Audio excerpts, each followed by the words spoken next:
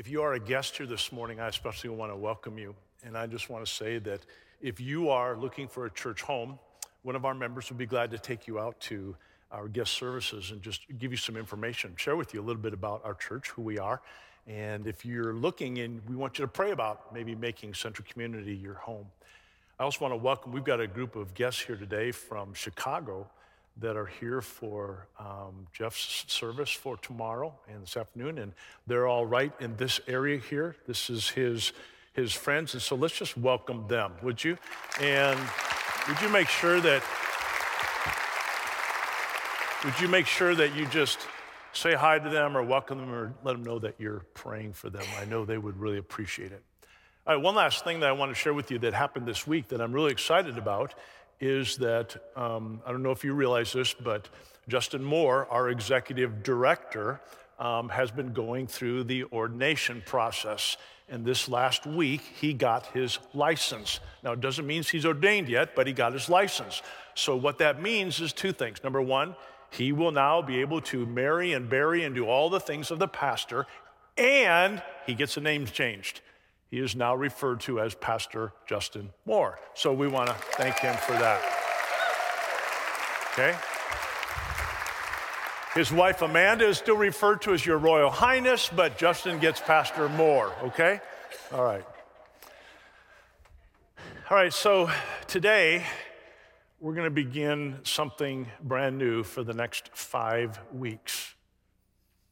You know, one of the things about all of us as a people, as individuals, is that we want to know about our future, right? We like to know about things that are going to be happening in the future, and we ask a lot of questions about them. You remember even when you were little, you might say, I wonder what I'm going to be when I grow up. I wonder who I'm going to marry. I wonder where I'm going to live. You see, we ask those questions because God put within us eternity. We realize that this is not our home, that there's something more to life, and so we like to know about our future. And you know what's interesting is that as we grow up, that doesn't change. We still want to know about our future, don't we? We ask questions like, I wonder if I'm going to get that pay raise. I wonder if someday if I'm going to own my own company. I wonder if we're going to have any more kids. I wonder how many grandkids I have. I wonder if the Chiefs are going to win the Super Bowl, right? I mean, we all want to know about things in our future. But one of the things that's really, we've heard a lot, the question that people are asking right now is, when is Jesus coming back? I mean, look at all of the things that are happening, all of these signs that are going on in our world. Is Jesus coming back soon? Now, what I want you to know is that when we study end times, that's called eschatology. Now, I also want to go one step farther and tell you a little bit about eschatology. Your belief about how the world will end has probably been formed because of the church or your denomination or how you grew up. There are a lot of different beliefs about how the world is going to come to an end. You may be a premillennialist, either pre-trib or post-trib. You may be a post-millennialist. You may be an amillennialist. All of these studies of eschatology are the study of how the world is going to come to an end. So, because we are a community church, we have people in here from the Nazarene Church. We have people in here from the Baptist Church. We have people here from the Lutheran Church. We have people here from the Catholic Church. We have people in here that have never been to a church. We have people from a Christian church. We have people from all different backgrounds or different denominations. Now, word denomination means to divide, okay? So depending on your denomination, that's going to have a lot to say on what you believe. At Central Community, I want you to know that our focus is not on the things that divide us, but on the things that unite us. And you know what unites us? We can all say, Jesus is coming again. And when he comes, the world as we know it will come to an end. And so I'm beginning a brand new series called Here's Your Sign. Now, as we go through this, I want to encourage you, if you haven't, get in a life group. And the reason is because there's going to be some unbelievable discussion about this. My only precursor is this: don't call me. Now, here at Central Community Church, we are part of the Church of God in Anderson. And we believe that we are millennialists, okay? So that will tell you a little bit about some of the areas of teaching that I'm going to come from. One of the things that I found as I've been doing a lot of research is that it doesn't matter what your background is. We want to focus on the fact that Jesus is coming again. But here's something I thought that was really interesting, and I really appreciated this. As I looked at probably 3 or 4 different denominations and what their belief was about eschatology, here's what all 4 of these denominations said at the end of their writings on eschatology. We make room for diversity of opinion. So here's what I want you to understand. What we're talking about now is not a heaven or a hell issue. How you believe about the way Jesus is going to come back is not one of those non-negotiables. But we do need to understand why the Bible teaches us about the signs. And the reason for that is because God's will is that we would all simply be ready. So Jesus and the disciples were just like us. The disciples wanted to know about the future. And so we begin our story at the temple, okay? And at the temple, Jesus and his disciples are teaching. I want you to know that not only is Jesus teaching, he's doing something else here. And what he's doing is he is rebuking the leaders in the church. You know why? Because of their hypocrisy and their unbelief. He is really laying it on the line. And what he's telling them is this: you didn't believe me. I've tried to warn you, but you have not believed me. So now you must endure the punishment. You must learn the lesson of the temple. And you know how Jesus said it to him? He said it to him like this: how many times have I tried to gather you under my wings as a hen gathers her chicks, but you would not have it. You see, the people didn't believe Jesus was who he said he was. And now the punishment is going to come. And I believe that Jesus is not just talking to the individuals of that time, he's also talking to all of us. And here's what he's telling us: learn the lesson of the temple. Don't be deceived. I'm coming back. I'm coming back. Mark my words. Amen. Stand with me out of respect for God's word as I read from Matthew chapter 24. And I'm going to read verses 1 through 8. Jesus left the temple and was walking away when his disciples came up to him to call his attention to its buildings. Do you see all these things? He asked. Truly I tell you, not one stone here will be left on another. Every one will be thrown down. As Jesus was sitting on the Mount of Olives, the disciples came to him privately. Tell us, they said, when will this happen? And what will be the sign of your coming at the end of the age? Jesus answered, watch out that no one deceives you, for many will come in my name claiming, I am the Messiah, and will deceive many. You will hear of wars and rumors of wars, but see to it that you are not alarmed. Such things must happen, but the end is still to come. Nation will rise against nation and kingdom against kingdom. There will be famines and earthquakes in various places. All these are the beginning of birth pains.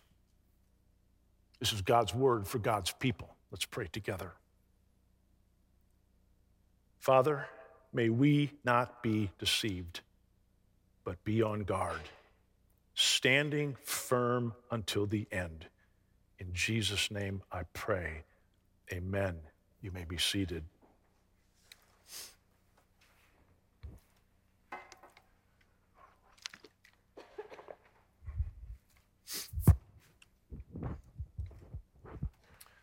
All right, so this morning, what I'm going to do is I'm not even going to get through all of the first 8 verses, but I want to kind of set the lay of the land for you so that you can understand the historical setting and the background, okay?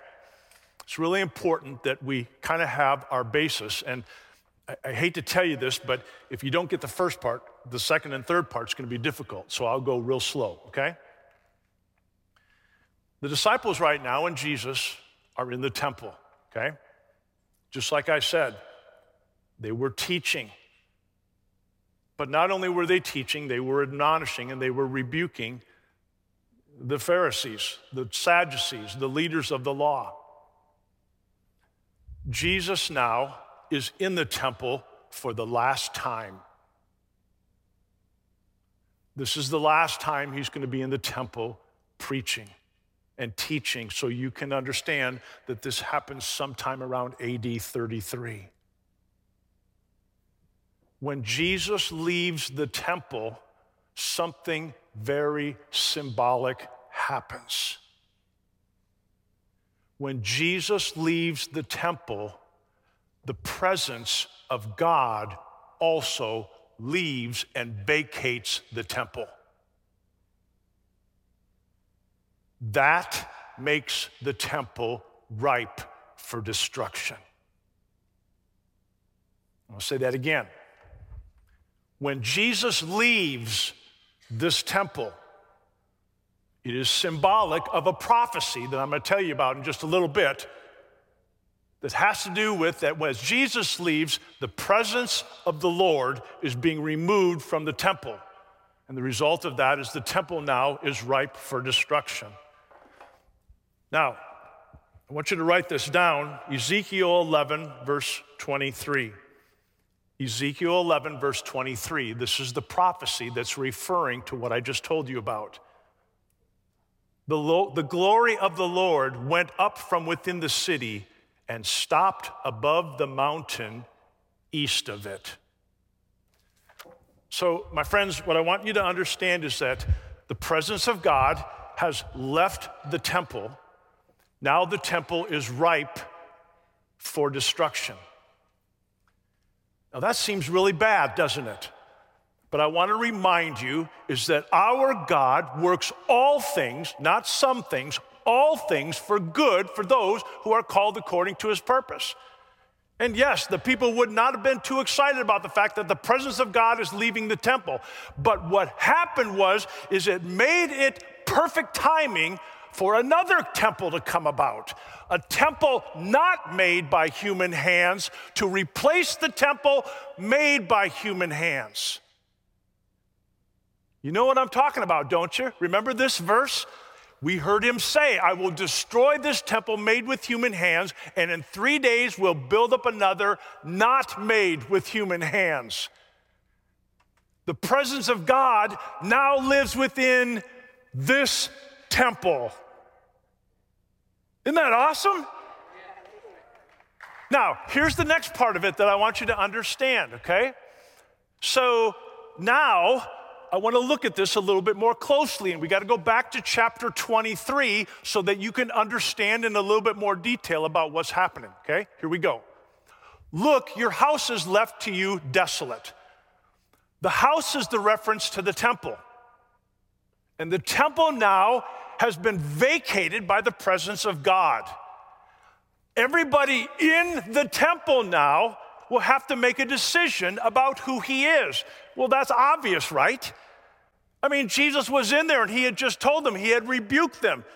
You guys have been you've been hypocrites and you have not believed me. And guess what? Now the presence is leaving and you will not see me again until you've changed your minds. Now look at this. In verse 39 of chapter 23, it says, "For I tell you, you will not see me again until you say, 'Blessed is he who comes in the name of the Lord.'" Aha! That rings a bell, doesn't it? Now, what I want you to know now is what Jesus is simply saying is this. This temple that has now become desolate, the presence of God has now left. It was there to be a house of prayer. But instead, it has become as fruitless as the fig tree. Do you remember? In these chapters, you're going to hear Jesus is going to give a parable about the fig tree. And Pastor John is going to teach about that in 4 weeks, okay? So Jesus is saying that the temple, which was there to bear fruit for my kingdom, for my Father's kingdom, has become fruitless as the fig tree. All right, now let's go back to that statement. Blessed is he who comes in the name of the Lord. Where have I heard that before? Well, it's in the Psalms. Let's go back now. And look what it says here. It says, "Blessed is he who comes in the name of the Lord. From the house of the Lord we bless you." That term, "blessed is he who comes in the name of the Lord," was said when? When Jesus came into Jerusalem riding on the colt of a donkey, right? The people, they threw down their coats, they raised their palms, and they were yelling, "Blessed is he who comes in the name of the Lord." What were they doing? They were announcing Messiah. And that's what Jesus was telling the people you have to make a decision about. Do you believe that I am Messiah? So that's kind of where we are right now. Okay. Let's go back to the temple for a moment. So the disciples and Jesus are in the temple. And actually, they're in the courtyard of the temple. They are getting ready to leave the temple, okay? And as they're leaving the temple, the disciples say something to Jesus. They go, "Hey, Jesus, have you noticed how beautiful these buildings are? Have you noticed how massive these stones are in this temple? Is this not something awesome or what?" What were the disciples doing? They were trying to take Jesus and his attention back to the temple. But Jesus' presence was leaving the temple, was it not? So what's going on here? Well, I want you to remember this or know about this. This is the temple here. And I want you to know that this temple was an absolute magnificent temple. But let me give you a quick little history about this. This is the second temple that was built. The first one was built by Solomon, remember? This all happened 500 years ago. Remember, David wanted to build the temple. Remember that? He wanted to build a house for God. And the Lord said to him, "No, David, you don't get to build the temple." Why? Because there was blood on his hands. He was a warrior. So God said, "Your son Solomon, he will be the one who will build my temple." David then got all of the materials ready for Solomon so that he could build the temple. And when he built that temple, it was absolutely gorgeous, and it was even better than this second temple. This second temple was built by King Herod. Now, King Herod is the one who's in charge of the area right now. The Jews didn't like him, and so he built the temple as a bridge so that he and the Jews could get along. Now listen very carefully. It took him 46 years to build the temple. 46 years.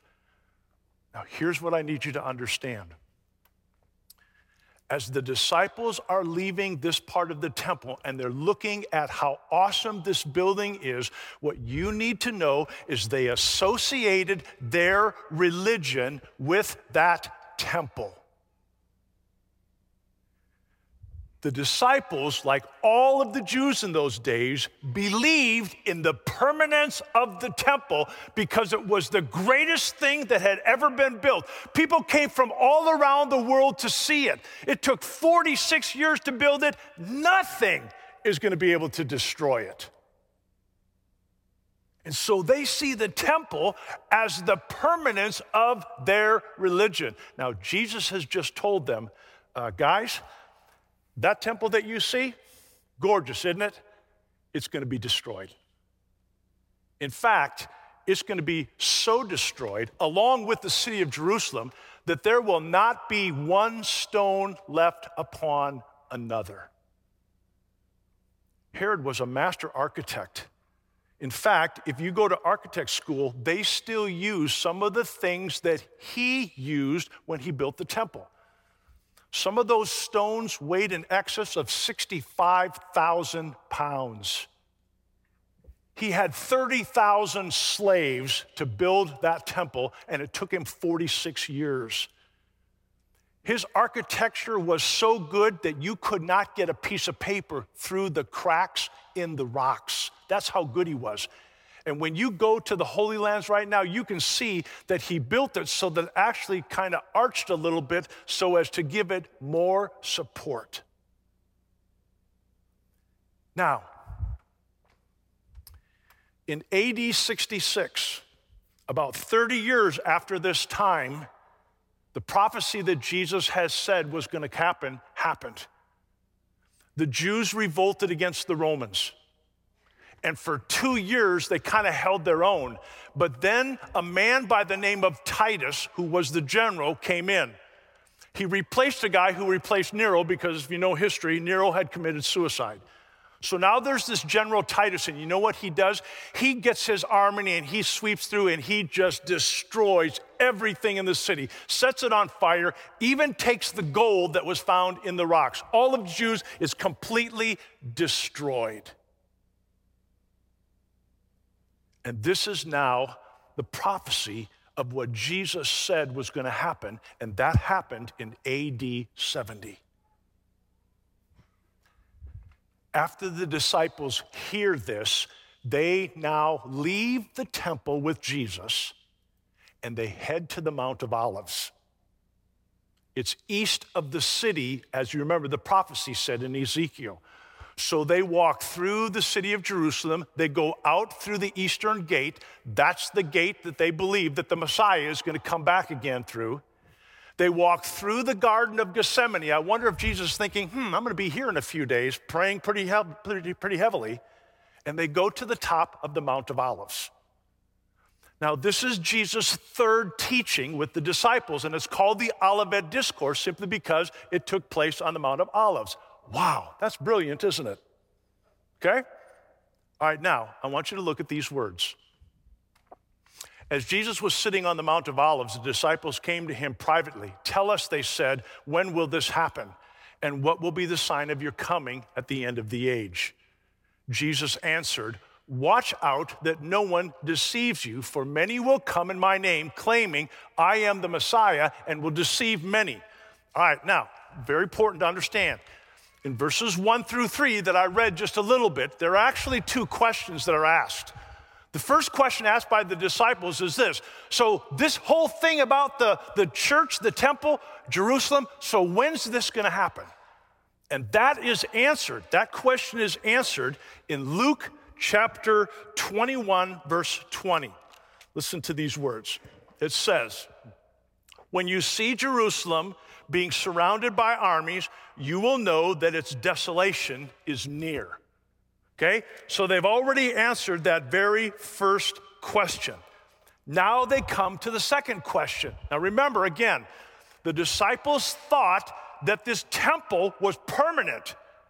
Jesus tells them that the temple is going to be destroyed. They believe him. They believe that the prophecy of the temple is going to be destroyed. So they think if something this massive is going to be destroyed, he must be talking about end times. So now they come to him. Okay, Jesus, so tell us, We know when now, when are these end times going to come about? All right, take a look at this. So Jesus begins with a warning. People will try and deceive you. I don't know if you're aware of this, but there's a NASA engineer back in the 1980s. Is there anybody that was never alive in the 1980s? Oh, my word. Some of you are old. Okay, in the 1980s, his name was Edgar Whisenhunt. He was a NASA engineer, but he was also a Bible scholar. He searched the scriptures, and he wrote a book called 88 Reasons Why Jesus is Coming in 1988. Okay? Now listen to this. He sold 4.2 million books. Don't be deceived, Jesus says. What do you think happened? Well, Jesus didn't come, obviously, right? So he wrote another book. I mistook. It's 1993. And then after that year came and gone, I meant 94. Well, you know that Jesus didn't come on any of those times. But Jesus tells us right off the bat, you have to be careful that you are not deceived. All right, now, I want to make sure that I get this right here, okay? So, before the destruction, now this is where it gets interesting. You know, there are some people who believe that everything in Matthew 24 is about what happens before the destruction of the temple. And the reason they believe that is because before leading up to AD 70, when the temple was destroyed, there were a few individuals who were leaders of groups of people that called themselves Jesus of Nazareth. They took on the title, I am Jesus of Nazareth, coming back. And guess what happened? They deceived many. In the 20th century, there are no less than 28 individuals who came into our world that said, we are the Messiah, the second coming of the Christ. In the 21st century, so far, there's been 8. Now remember, what did Jesus say again? He said, don't be deceived. Now, I want to take this one step farther, okay? I think we also have to be careful. It's not that of men coming saying, I am the Christ. I think we have to be more careful right now of us as men and women assigning the term Messiah to man. There's no political party or individual that is the Savior. Can I say that again? There is no political party or person who is our Savior. Jesus says, don't be deceived. Even the Antichrist, he's going to be filled with all kinds of charisma, and people are going to be drawn to him. And Jesus says, don't be deceived. Keep your eyes on me, is what he says.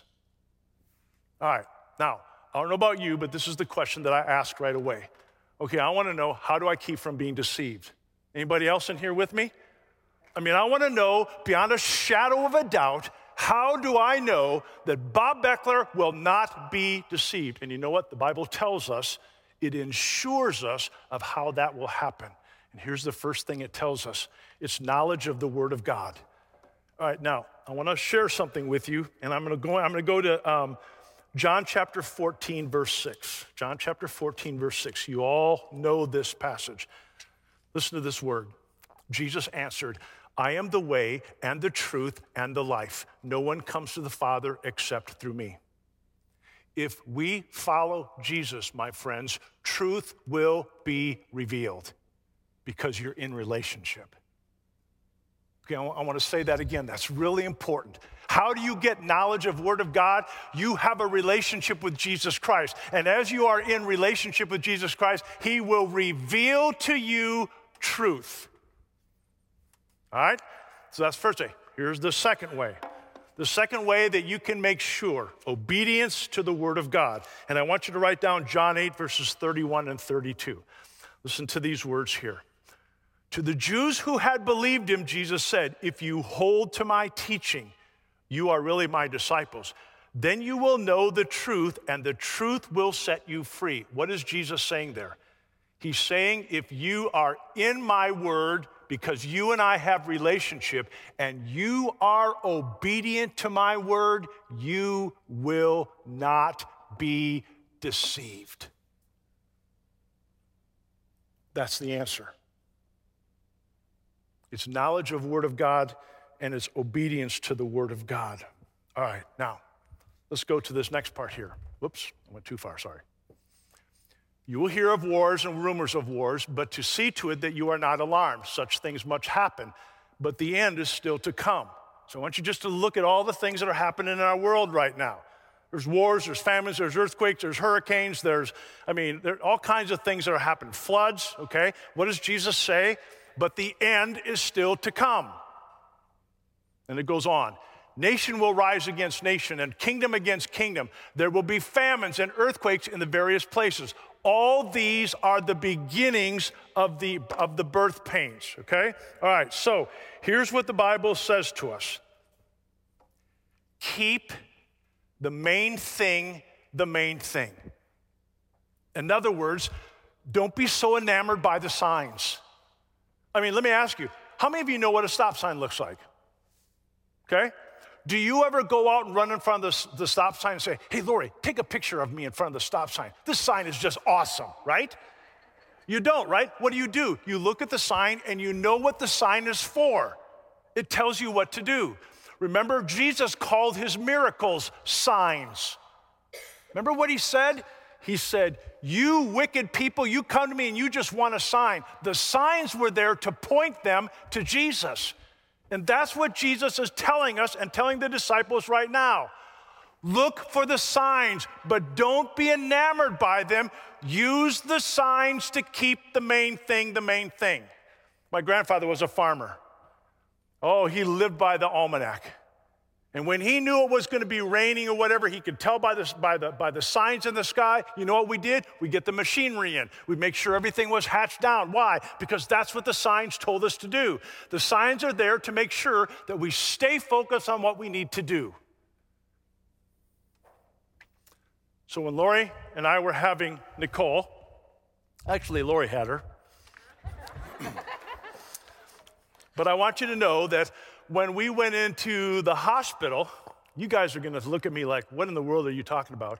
But back in those days, we had a class called Lamaze. Anybody know what Lamaze is in here? A few of you do. Man, you guys are really old. No, I'm just kidding. Now, so Lamaze was a time, for those of you young guys, you missed it because you could really get your wife on this one. So what you would do is you would go to this Lamaze class and they would let the husband, I shouldn't say, I didn't mean let the husband, but they did. They let the husband inflict pain on their wife. I did not enjoy it. Okay, so what we would do is you would grab them right here in the inner leg and you would squeeze as hard as you could. Okay, then you were taught breathing exercises, so you would help them focus on the breathing exercise. I was a great coach, wasn't I? All right, so here's what happened. They would hook her up to this monitor, and the monitor would tell us when the contractions were coming. So I was there watching that monitor, and when I saw that line begin to climb, I knew there's a contraction coming, and I could even say, ooh, this was a big one. Then I would get into my coaching mode and I would say to her, I got right in her, and it says, and this was called the choo-choo. They would find something on the ceiling and they would focus on it, and I would say, okay, Lori, this is a big one, so let's do our breathing.